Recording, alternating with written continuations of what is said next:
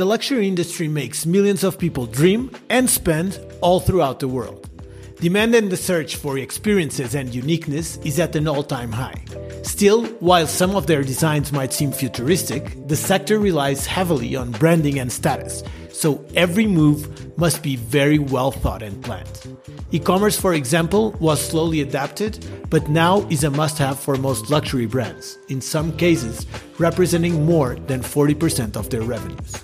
The pandemic came to change the industry in many different ways, and at the same time, traditional companies like Gucci are starting to adopt new technologies like blockchain and NFTs and offering virtual clothes inside video games. Often criticized by excess, the sector seems to be adapting much more sustainable practices, leading in several areas. So, while slow the change, the pace seems to be picking up with a lot more happening.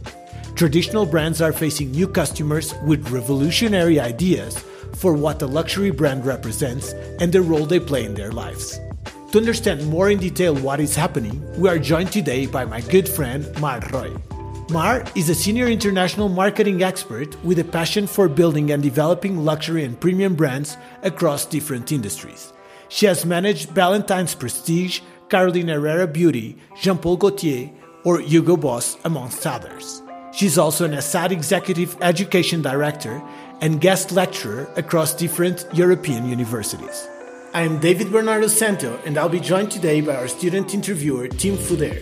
We hope you enjoy it. So, Mar, welcome. We are so excited to have you here, Tim and I. And Tim, thank you so much for joining me today on the podcast, as well as our student interviewer. Thank you. Thank you very much. It's very exciting to be here talking to Lisbon, talking to Mexico at the same time. I love this international live conversations. Yeah, very different time schedules that I have from you there.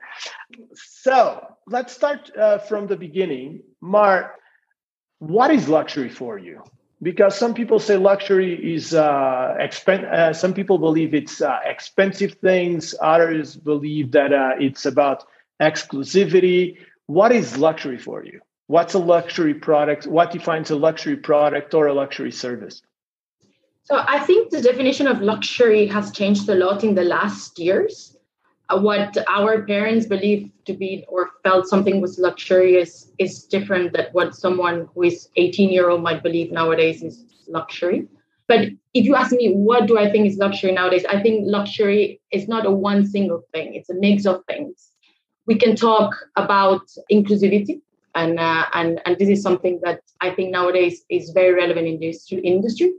We can talk, obviously, about aspirationality. And for me, something that I think luxury that is transversal across generations is selling a dream and being able to reach that dream. Okay. What about price? Does it have to be expensive? I think so. I mean, for me, pricing is a very critical variable of a luxury brand, in the sense that when you think luxury, you're trying to maximize a value.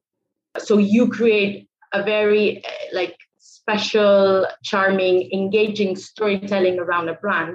And the more unique and the more exciting and the more identifiable that storytelling is to your brand, the more consumers are going to be buying into it because you're going to be perceived as special.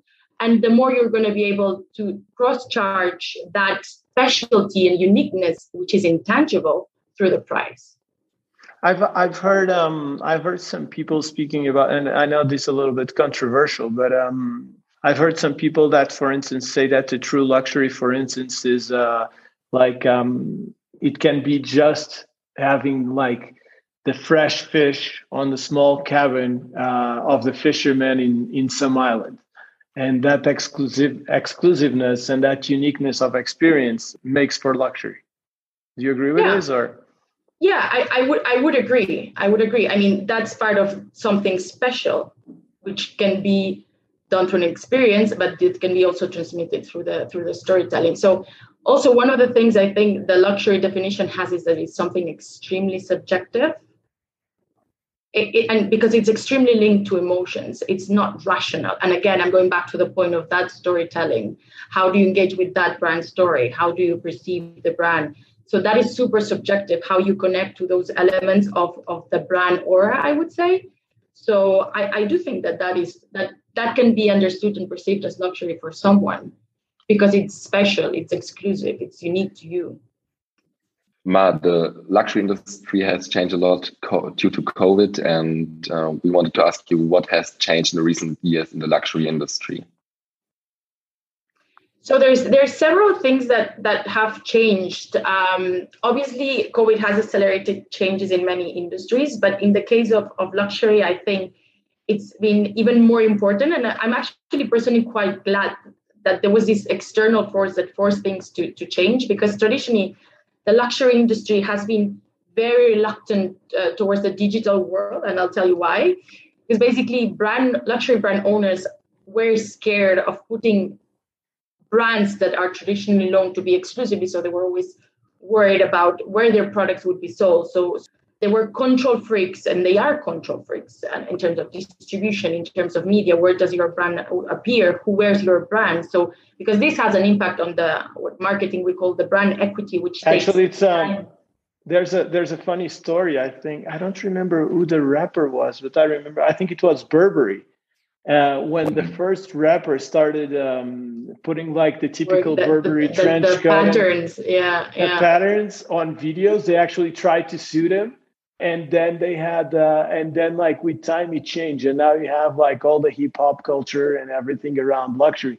But at the beginning, they were completely freaked out, and it's funny because if you listen like to a lot of the early hip hop, you listen a lot about brands like Burberry and Gucci and Cristal, which was the big champagne brand. Oh, champagne. Yeah. So all these things were actually on that note, like being relevant, like what we call cultural relevancy in luxury, it's super important, especially with the new upcoming generations. But Gucci used to be, I think Gucci nowadays is like the best in class in many things, but it used to be on the lines of Burberry many years ago. They have partnered with this, I can't remember his name, but he's like the guy in the Bronx that does the tailor-made suits for all the rappers. He's partnered like with Jay-Z, with P. Diddy, and he's done a special partnership with Gucci very, very recently. I think it was like a couple of years ago. And there's some like branded content about it. I'll encourage you to go and look for it, because you see him talking and how there's a bit of like a gangster feel around him. But Mar, I think that's actually something very important that you're saying. And we'll go back to the question when you talk about cultural relevance, because I think in terms of brands, that's something that has changed a lot. And I think luxury is probably now getting a little bit more there. Before, there was not as much cultural relevance. It was a lot about being strict. Luxury was a lot about being like the company. You look at Louis Vuitton, for instance, they wouldn't change. It was like the whole thing over and over again. You look at Tod's, they wouldn't do sneakers. It was like the Gomini over and over again. So they were much more about tradition, about we are the way that we've always been. So, and now it's what we call the heritage. Exactly. It's the heritage. Yeah. And now, and I think you see that on brands as well. Before, brands were perfect, and then new brands came out like Virgin, which were like, hey, you know what? We are human as well. We make mistakes, we make things. And people are like, hey, we can actually relate to that. So I think there's and I was listening to this Diego de Laval, the founder of Tod's and CEO of Tod's interview. And he said that now I don't remember the percentage, but it was something like 30% at least has to be like cutting edge and innovation, and the rest can be heritage. So what's your take a little bit on that? So for me, this is the reality. And I think the ones leading this are definitely Gucci. I think Alessandro Michele has done an amazing job. And this is a result of brands knowing that they need to connect with the new generation. And the new generation, well, the Gen Zers, they really value authenticity. They value imperfection. They value transparency, and this is obviously linked to the fact that they're more linked to like social causes, where this being sustainability, mental health, gender equality, etc. But you need to be, so this authenticity, this transparency generate trust in these guys that are entering the job market, and they're going to be your future. So around 60% of the luxury sales business in the next 5 years is going to be millennials, and it's going to be Gen Z. And this is what is forcing luxury brands 60% already now. Yes. Millennials and Gen Zers, like combination. But where do they have the money? Because I would assume that like a lot of for you to get into like luxury, usually like I would assume, and well, there's the crypto dudes and everything, but like people. Well, millennials, we're there. We're there. We're the biggest working force at the moment. In 5 years, you will have the Please oldest. Don't include me in the millennials. Come on, you still are millennial. You still are millennial. Fortunately not. Well, yeah, I'm on the upper like tier as well. Yeah, I've made the cut. But I am a millennial. But in 5 years, you will have already like a relevant segment of Gen Zers that are working. Like the first ones are already in the job market. In China, 15% of the current luxury consumers are Gen Zers. And China is going to be 50% of the luxury market in the next 5 years. So, and I'm talking about Gen Zers only. Yeah? So you see, if you add the millennials on top of the Gen Zers, that 60% is totally doable. And then, I mean, luxury, we can talk about, like 300,000 euros Phantom Rolls Royce. But we're also talking about 120 euros lipstick. This is luxury within their segment, because not everyone is able to buy 120 euro lipstick. But these are, when you talk about luxury, you talk about like the product pyramid. You have the base of the pyramid, which contains which is present in different categories, and you have products that are allowing you to enter the luxury industry. Mm-hmm. But they are luxury positioned in terms of their own like category. So you have, and you consider these people that are buying the 120 euro lipstick or the 300 euro fragrance luxury consumers. I think our generation is striving for uniqueness, and with luxury, it's possible to set a statement in our generation. And our generation is influenced by celebrities like Kim Kardashian, Kanye West, or Lil Pump, who's singing about in his world famous song Gucci Gang. We hear every day about luxury, and we can afford that. For example, sneakers, we can buy them for 200 euros, and we want to set a statement with luxury goods, and that's how we can be unique. And that's why I think luxury is such a big thing in our generation. I think that the uniqueness part is super important, because I'm reading quite a lot around Generation Z. That's why it's great to contrast with you, Tim. There's a lot about self-expression and showing who you are as an individual. And I think luxury can help you do that. There's a lot of also like co-creation between brands, limited editions, collectors. These are types of products that luxury offers. And I think it would be great to get your insights. Do you believe that these brands can allow you to fulfill that self-expression? Yeah, I think so. I have a lot of female friends who are walking around with their bags of Gucci or Louis Vuitton, and that's their wishes for Christmas. And but is that uniqueness, but is that uniqueness, or is that a willingness to fit in? Because I think there's a big change as well that we've seen, especially in, I don't know, like in a certain type of segments, like you don't see brands. Like seeing the brand in itself stop being like, for me, it would have to be something very specific, like to show off a brand. It's something that I don't really appreciate it. Then you have different segments. I think then you have Supreme, or you have Ralph Lauren that at a certain point you like those major horses. Like, what's the deal here? Like, how much do people actually? Because by showing a brand, are you really being unique, or you're trying to fit in? and saying, I actually represent what the brand is, or actually the brand, I'm associating myself with with this brand because I believe in its values? I think it's definitely the second thing. And I think if you look at the products that brands are developing, it's much more or less logo driven and more, this is Gucci without having the cheese in it. So I was actually I was spammed with the Gucci Instagram ad yesterday, and that took me to discover their 100th anniversary limited edition collection they've launched. And it was amazing. You see that's Gucci, and you see that's Gucci because they use the red and the green stripes. And through the time, they've been able to build that as an icon, and you recognize that is Gucci without having Gucci written on it. But then they had all these really cool emblemas. I can't remember what it was now. It was like some really cool slogan that really fits into the coolness of Gucci at the moment.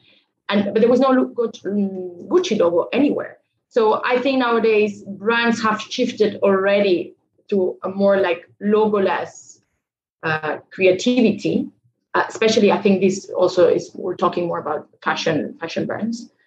But I think it's more about me associating myself to a brand whose values are aligned with mine within the new generations.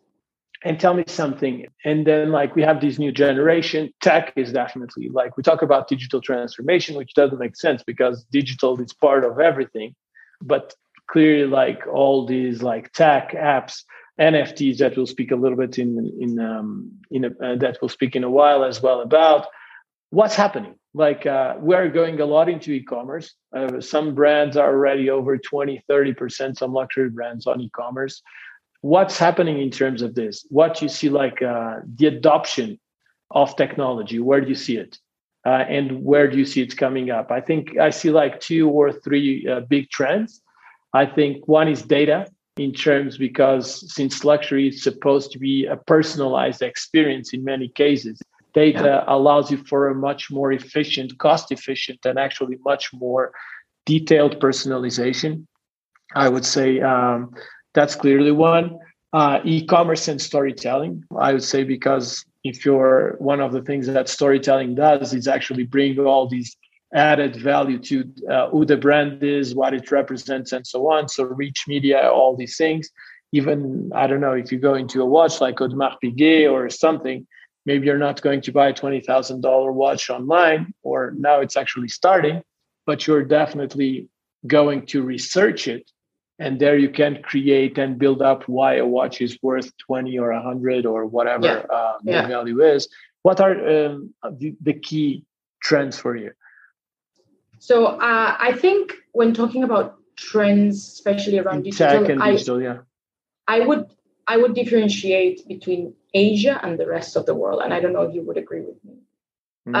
Because what I'm seeing is how Chinese consume luxury through digital, especially through social, things that we Europeans are still really? You're going to buy a 25,000 euros watch online? Are you sure? Is this real? I think the Chinese have it so integrated, and then they also have the roles of the key opinion leaders that are able to push that on social.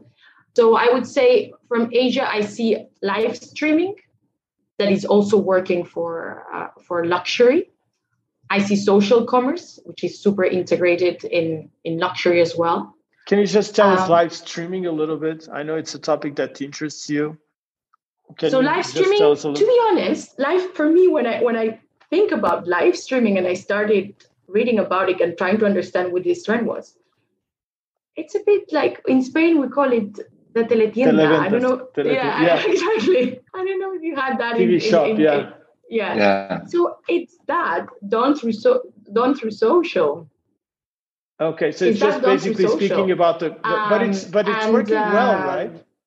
That idea, that principle, but obviously it needs to be done with much more care and love for luxury brands. And so I know Dior has tried live streaming in Asia, Dolce & Gabbana, and it's really about how do you portray this brand storytelling through social, and usually they use the key opinion leaders as a key tool to drive that traffic to the live session, because these people have a massive influence power in terms of like converting the sales. Like there's this guy, I can't remember his Chinese name, but he was able to sell. Yeah. Thank you for that. Like I'm super bad with Chinese. Was able to sell more than 200 Bottega Veneta bags in 10 seconds. Bottega Veneta bags that are started as a $3,000 price. So like imagine the power that these people have. So live streaming is definitely one. And then, as I was saying, social commerce as well. And I'm totally aligned with you when you talk about data, because data allows personalization, allows anticipation, and that is super important within luxury. Then we have the rest of the world. I know live streaming is already quite more advanced in North America than what it is in Europe. And I think Europe, we're always a bit like more behind everything. So let's see how we adopt, because we have different habits in terms of like shopping and the way as consumers are used to shop. Although that digital, I think one of the main things, as you were saying before, how do you build that storytelling? That has a big impact. Using the digital channels has a big impact on driving discovery, driving inspiration, driving consideration, and probably in luxury. The role of the physical store is still super important, especially when we're talking about very expensive luxury items. That's where the conversion happens, because especially in Europe, we still want that personal relationship, that assistance that help us close the deal at the point of the physical also point of you're sale. buying But an the rest is done experience, online. No? Also, you're buying an experience. It's like, yes, if I'm spending this amount of money on a suit, I like to be going to the store and pampered and feel like special and all these things. No, even though maybe you can start mixing. Like I think another very important thing is like the in-store technology, because then actually for you to have the very perfect bespoke tailor suit, you can have, I don't know, augmented reality that takes you like the perfect measures and so on. I think a little bit how you mix heritage with technology. And I think like a great example is, before we thought the future was like the Jetsons and everything very modern, but then you go into movies like Her with Joaquin Phoenix, and it's all, the technology is very integrated. So actually, if you have this technology, but you can give it like also the heritage look, I think it might work in some of the traditional brands. Like, for instance, I think in suits and shoes and everything, you can have like the perfect tailored suit for you. Tell me, you were telling about other trends in terms of technology. So we already had the live streaming. We're talking about the role of stores that are not going to disappear, but they're having much more of an experience, which is different from other sectors, where you don't have the experience. So if it's just a commodity, it's more transactional. Yeah, it's more transactional. It probably makes sense that a lot of stores are going to disappear, but the branding aspects of stores and experiential aspect makes a lot of sense. Then we have data. What do you think about personalization in terms of customization? Like, it's something that has been tried for a long time. People speak about 3D printing. People think about, hey, design your own Nikes. Maybe if you put your initials is one thing, but in terms of design your own products, the results have been very mixed and not very favorable in the past. Do you think that's a massive thing for luxury? I think when we talk personalization, I would not only talk about product, I would talk about journey. And that's what I think it's gonna make the difference in luxury. Is like, Mar, let me just interrupt you on two things. One thing is personalization, which is we make the experience for this client, and the other thing, customization. I'm making this differentiation which is where the client customizes his own product. So it's like I design my own Nike shoes. So let's go on personalization, and then I would love to have your take on customization as well. So on personalization, I would not only include product, but like more the experience. So knowing who you are as an individual from the moment you have the first interaction with the brand until the moment you do your first purchase, and we keep on talking to you, so you repurchase. So and I think data has is a massive enabler of this personalization throughout the whole process. So that's where I see the power. That I see that as a big trend, and that's where data can bring a lot of value in luxury, because then it links personalization throughout the whole journey, which links to experience, enhance uniqueness. You feel special, and you feel much more engaged and close to that brand. Then in terms of customization, I agree. It's something that has been out there for a very long time. I've seen it as a marketeer in many industries. I see it as a consumer. To be honest, I don't know. I don't think it ever exploded. Maybe because I'm seeing it with the eyes of a millennial. Maybe Gen Zers as a way of self-expressing themselves. The moment they're much more into the purchasing power reality, maybe it kind of like bounces back on that level of connecting to that need of having to self-express and showing who they are as an individual. I think it's a little tricky in that sense. I agree with you, because we haven't seen it exploding, and it has been talked for a long time. Yeah. But in the end, I think you have two things. Like a good brand, I think it's more than convincing that I have what you want, is much more about you want what I have. No, it's like, hey, I already have this. This is amazing for you. And I think it's much more in that sense, more than I have every single product you might desire. And the other thing is you pay good designers because they are better at designing than yourself. So I would assume that can be also a massive thing. Yeah. Yeah. So customization, I have doubts. And tell me something. We just saw, there was just Paris Fashion Week. We saw someone that was all over the web, someone jumping into the catwalk and saying overconsumption. Sustainability is clearly an issue. We are seeing like a lot of new marketplaces for vintage things. We are about like reuse, rewear. So we are seeing this is a very big trend, like all the worries about the planet, about the environment. We've seen about the usage of leather as well in the past, and fur. I don't know if you've seen that Kering has completely banned for older brands. The Kering, the group. Yeah. Kering has been like. They announced it like a couple of weeks ago. Yeah, they are one of the leading groups in the world in terms of luxury. Yeah. And actually, it's funny because you go into their website, and one of the key aspects they promote there is sustainability. So how is the industry changing regarding this, and how is the consumer perception regarding this? I think there's changes on both sides of the spectrum, and probably the industry is reacting because the consumer is demanding, unfortunately, but it's happening. And from an industry point of view, I see it. I see this sustainability approach being applied to products, to processes, to new business models that are appearing, as you were saying. There's a lot of resale platforms, secondhand platforms, companies rebuying things from consumers and then reselling. So I think on the whole second market and resale market, the luxury groups are trying to see how they can monetize it. So there is something to explore there, to see how they can grab some value from there. So I would say you see it from a packaging design point of view, from a manufacturing process point of view, from a new marketplaces, a new models point of view, and from a consumer, I think, it's clear, and especially after COVID, Gen Zers are willing to pay more for products that are sustainable and ethical. So millennials not as much, the new generation for sure. And I don't know if you feel like that, Tim. You feel like.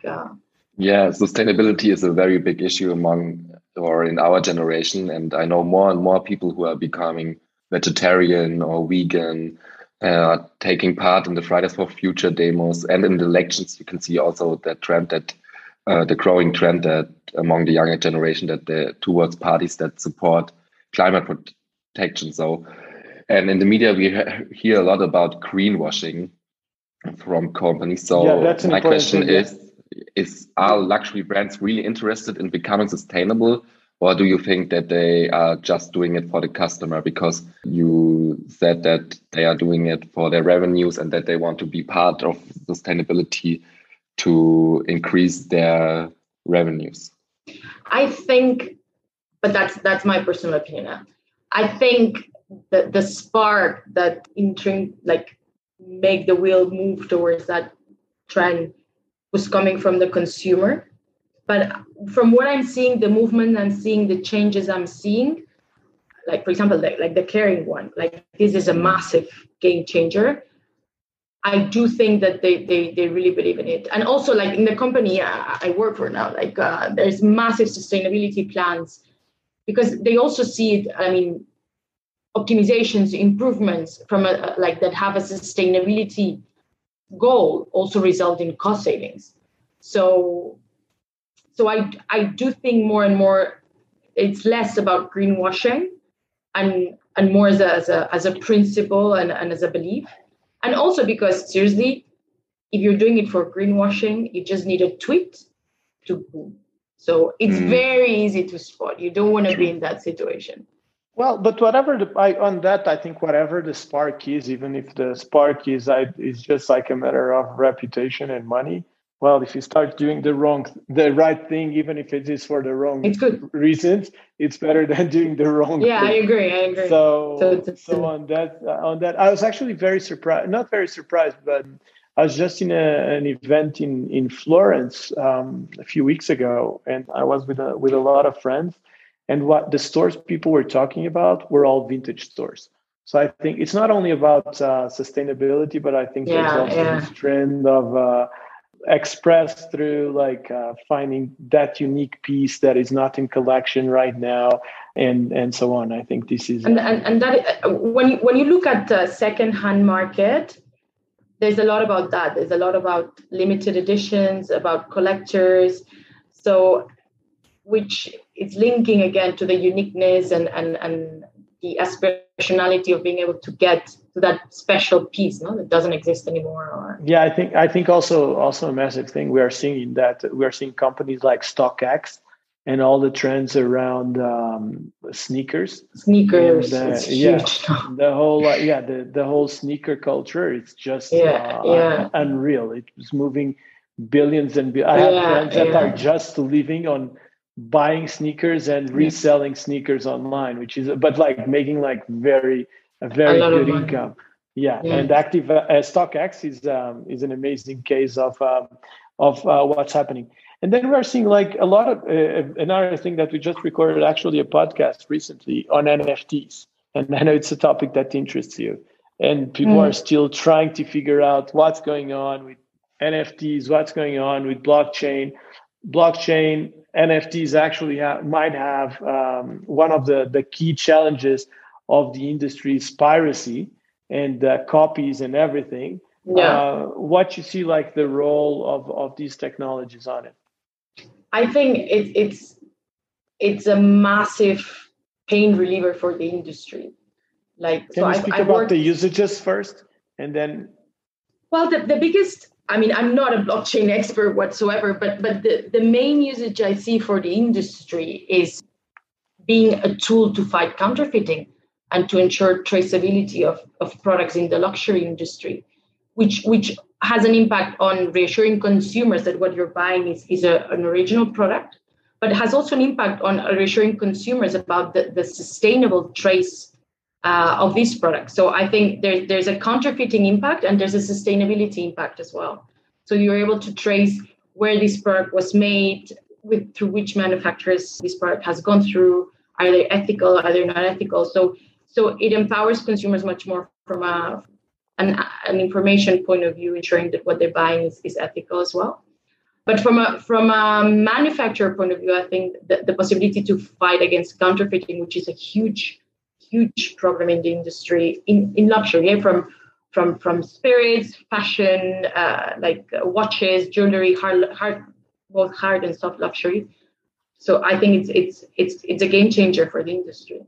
But we are seeing on also like they are going into digital goods as well, right? So one amazing trend that we are having is video games is, I think now it's larger than the movie industry. And we are seeing like all these that you can buy skins for and all these accessories for your virtual characters. Mark Zuckerberg is speaking about the multiverse, virtual reality is becoming something. So our expression online is becoming, actually, even if you go on like CryptoPunks, that people put them as their Twitter accounts and so on, we are seeing a lot of these digital market as an opportunity to express yourself. Where do you see the luxury brands there? It's a super interesting topic. I think luxury brands, again, it's a very incipient, like tiny thing, and they're trying to see how they can monetize it.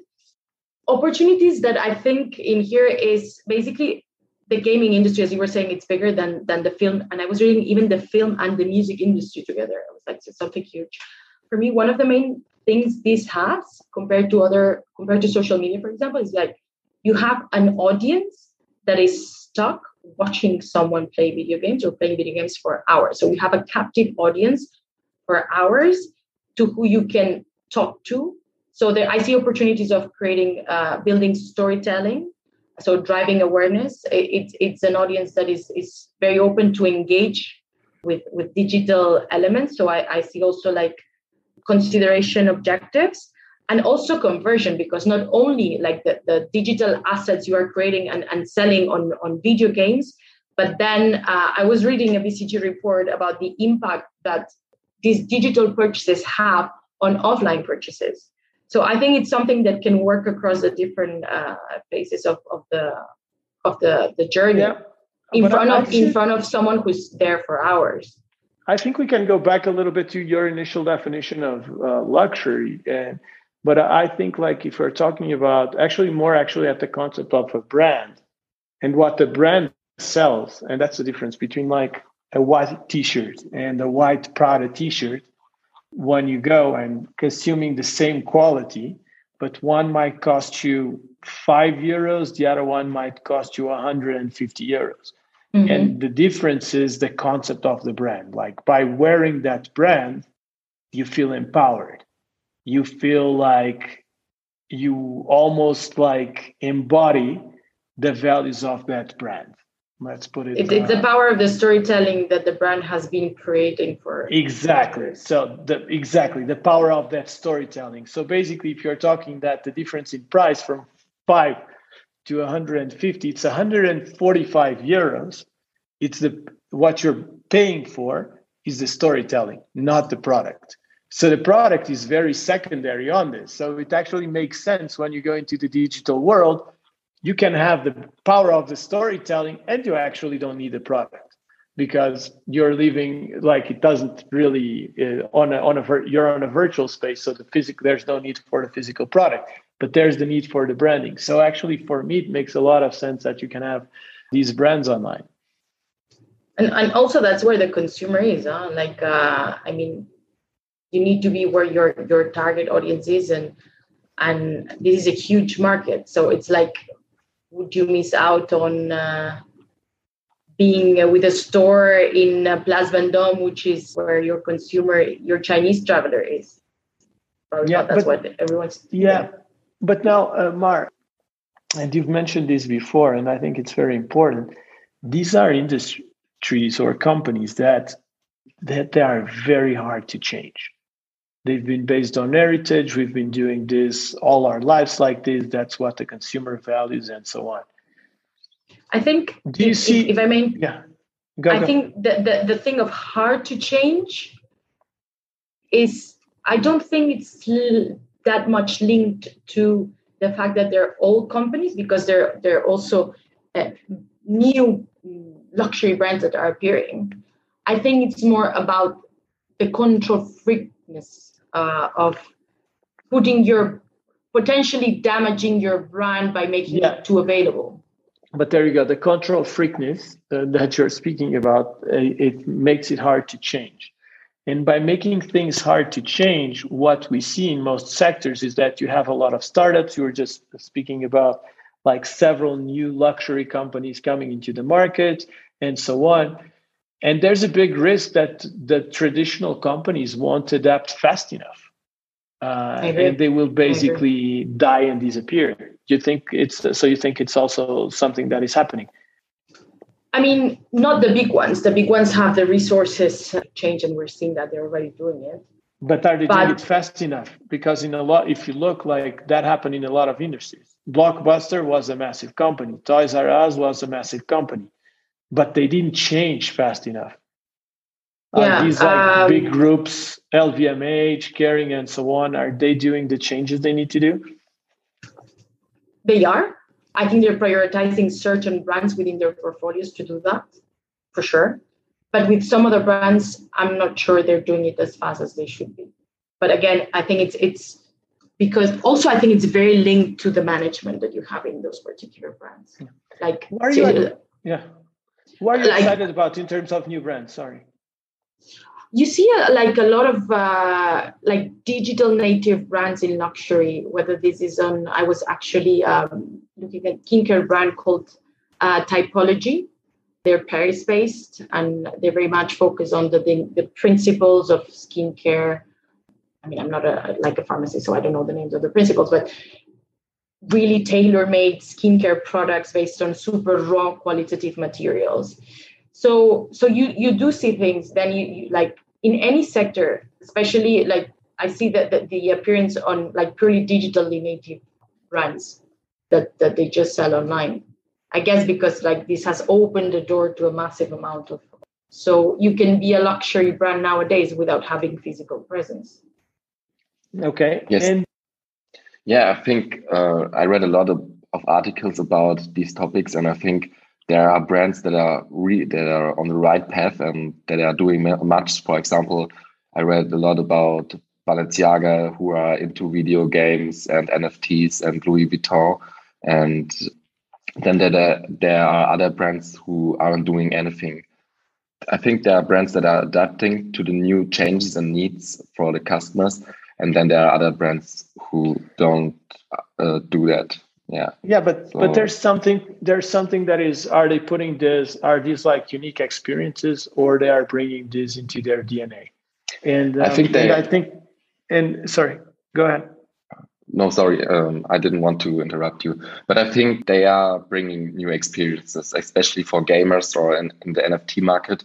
You can buy unique skins and things, and it's a really big market. When I heard about that you can buy a Louis Vuitton skin in the game League of Legends, it's one of the biggest PC games in the world, I actually thought, okay, I should play this game again, because I could never afford Louis Vuitton product before, but now I'm able to, and now I have the possibility to play in a Louis Vuitton costume or in a skin in the video game. And I think it's really cool, and you can engage a lot of people with your brand. So, but it's true that these are the big ones that have the teams in place, and they speak to the trends agencies, and they have the resources and the minds and probably the mindsets to do that.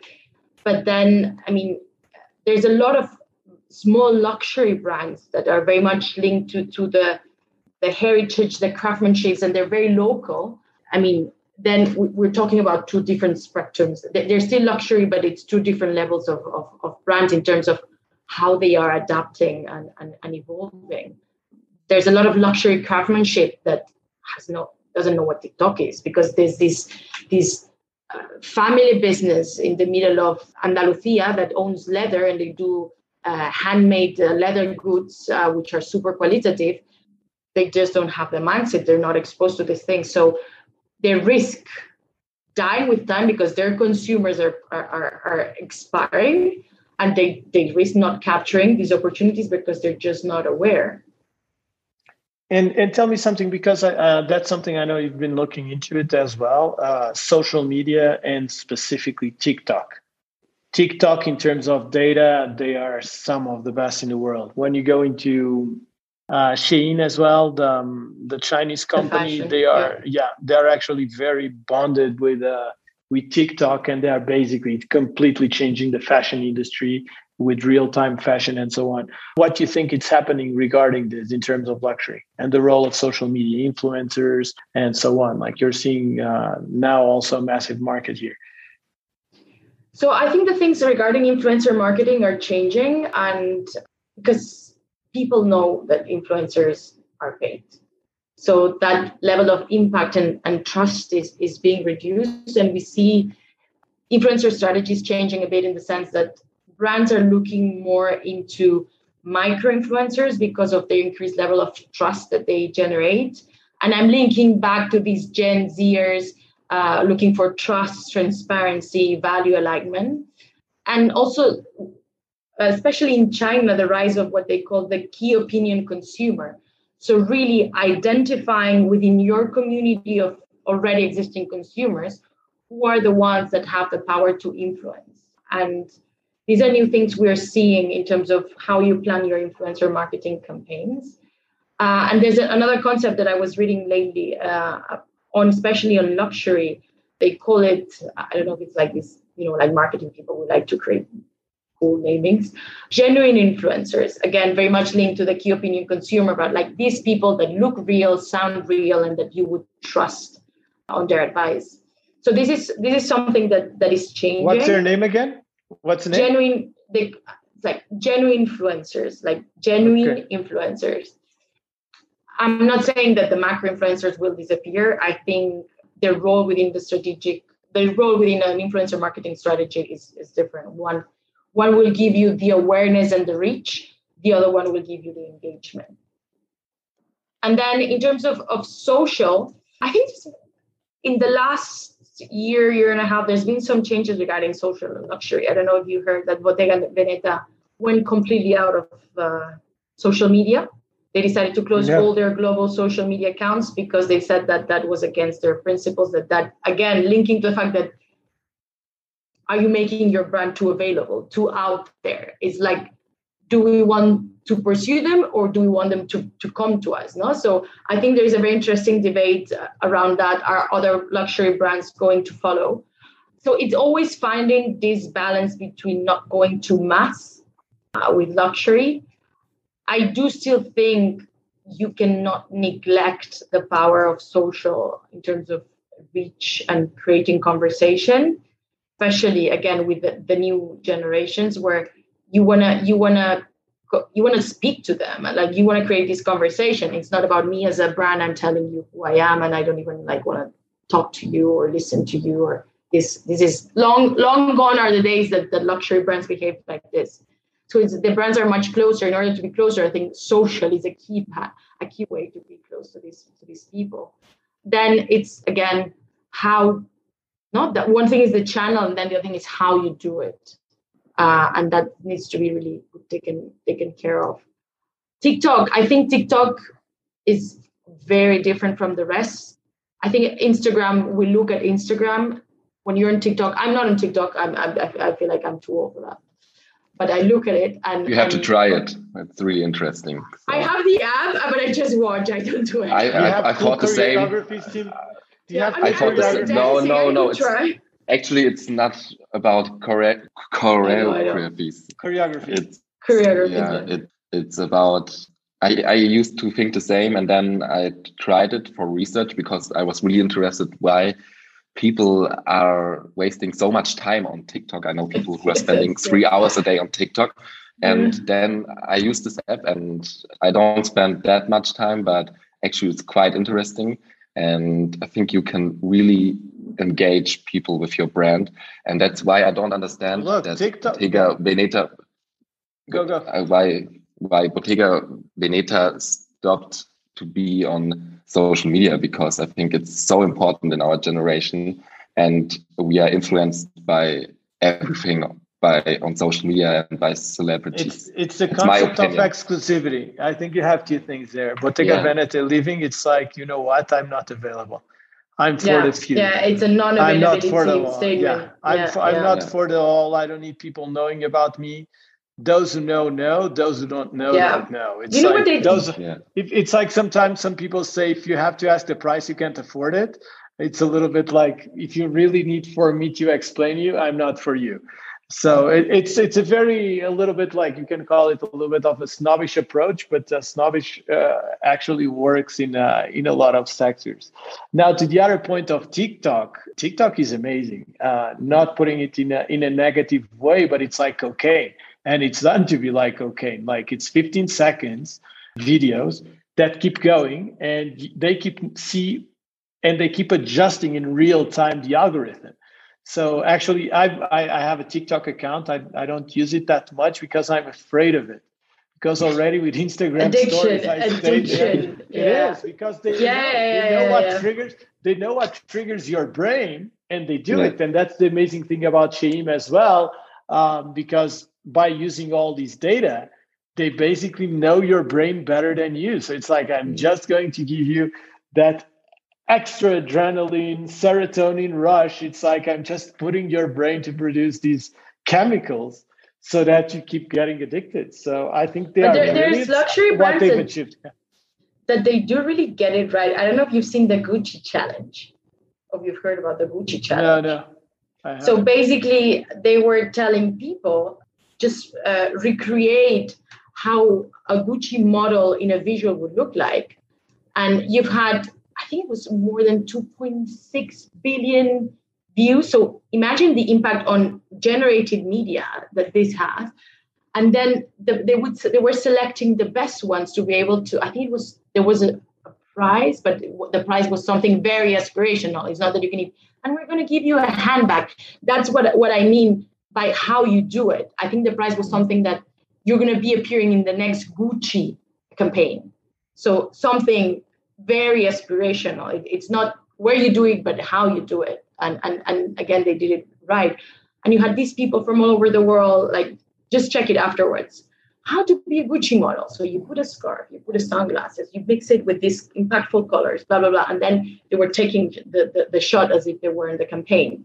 And from Asia, US, Latam, like, seriously, more than 2.6 or 2.8 billion views on TikTok generated. Yeah. And I think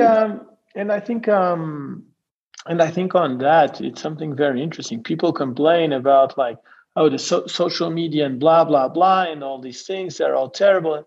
But it's like, as a brand, you want engagement. And this is what these platforms give. Then you can say, okay, I don't want to create people thinking about suicide. I don't want to create people about having like a poorly self-image and so on. But it's like, in the end, it's like, as a brand, you want engagement. And this is what these platforms are.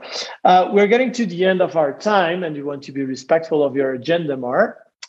So tell us a little bit, what are you working on right now, and what are you excited about for the future? I know you have some education programs coming soon on luxury, exactly, and other things. So what are you excited about, and what are you working on? I think, you know me quite well, David, and you know how much I love teaching, because I really feel like I'm making an impact on people. So I'm very excited to be the academic director for a new online course on luxury marketing management at ESADE. And so currently working on finalizing the content of all the course, speaking to different people from TikTok, from Loewe, very like the biggest luxury fashion brand we have. Different industries, different functions to come and speak at the program. It's my first program, so I'm very excited and very grateful, thankful for that. And work-wise, really exciting projects with the brands I'm managing, entering new categories, the big launches that we've just done in Greece, and starting to kick off the work travels again. So I'm going to be in Greece in 2 weeks, followed by Romania and hopefully Poland for a special event before Christmas. So that's a big thing happening in the next month. It's a busy time of the year. Yeah, for us, a lot. Yeah, for everyone. Perfect. Mar, thank you so much. Thank you. Appreciate amazing conversation. Team, thank you so much. And thanks for everything, team. Yeah. Cheers, guys.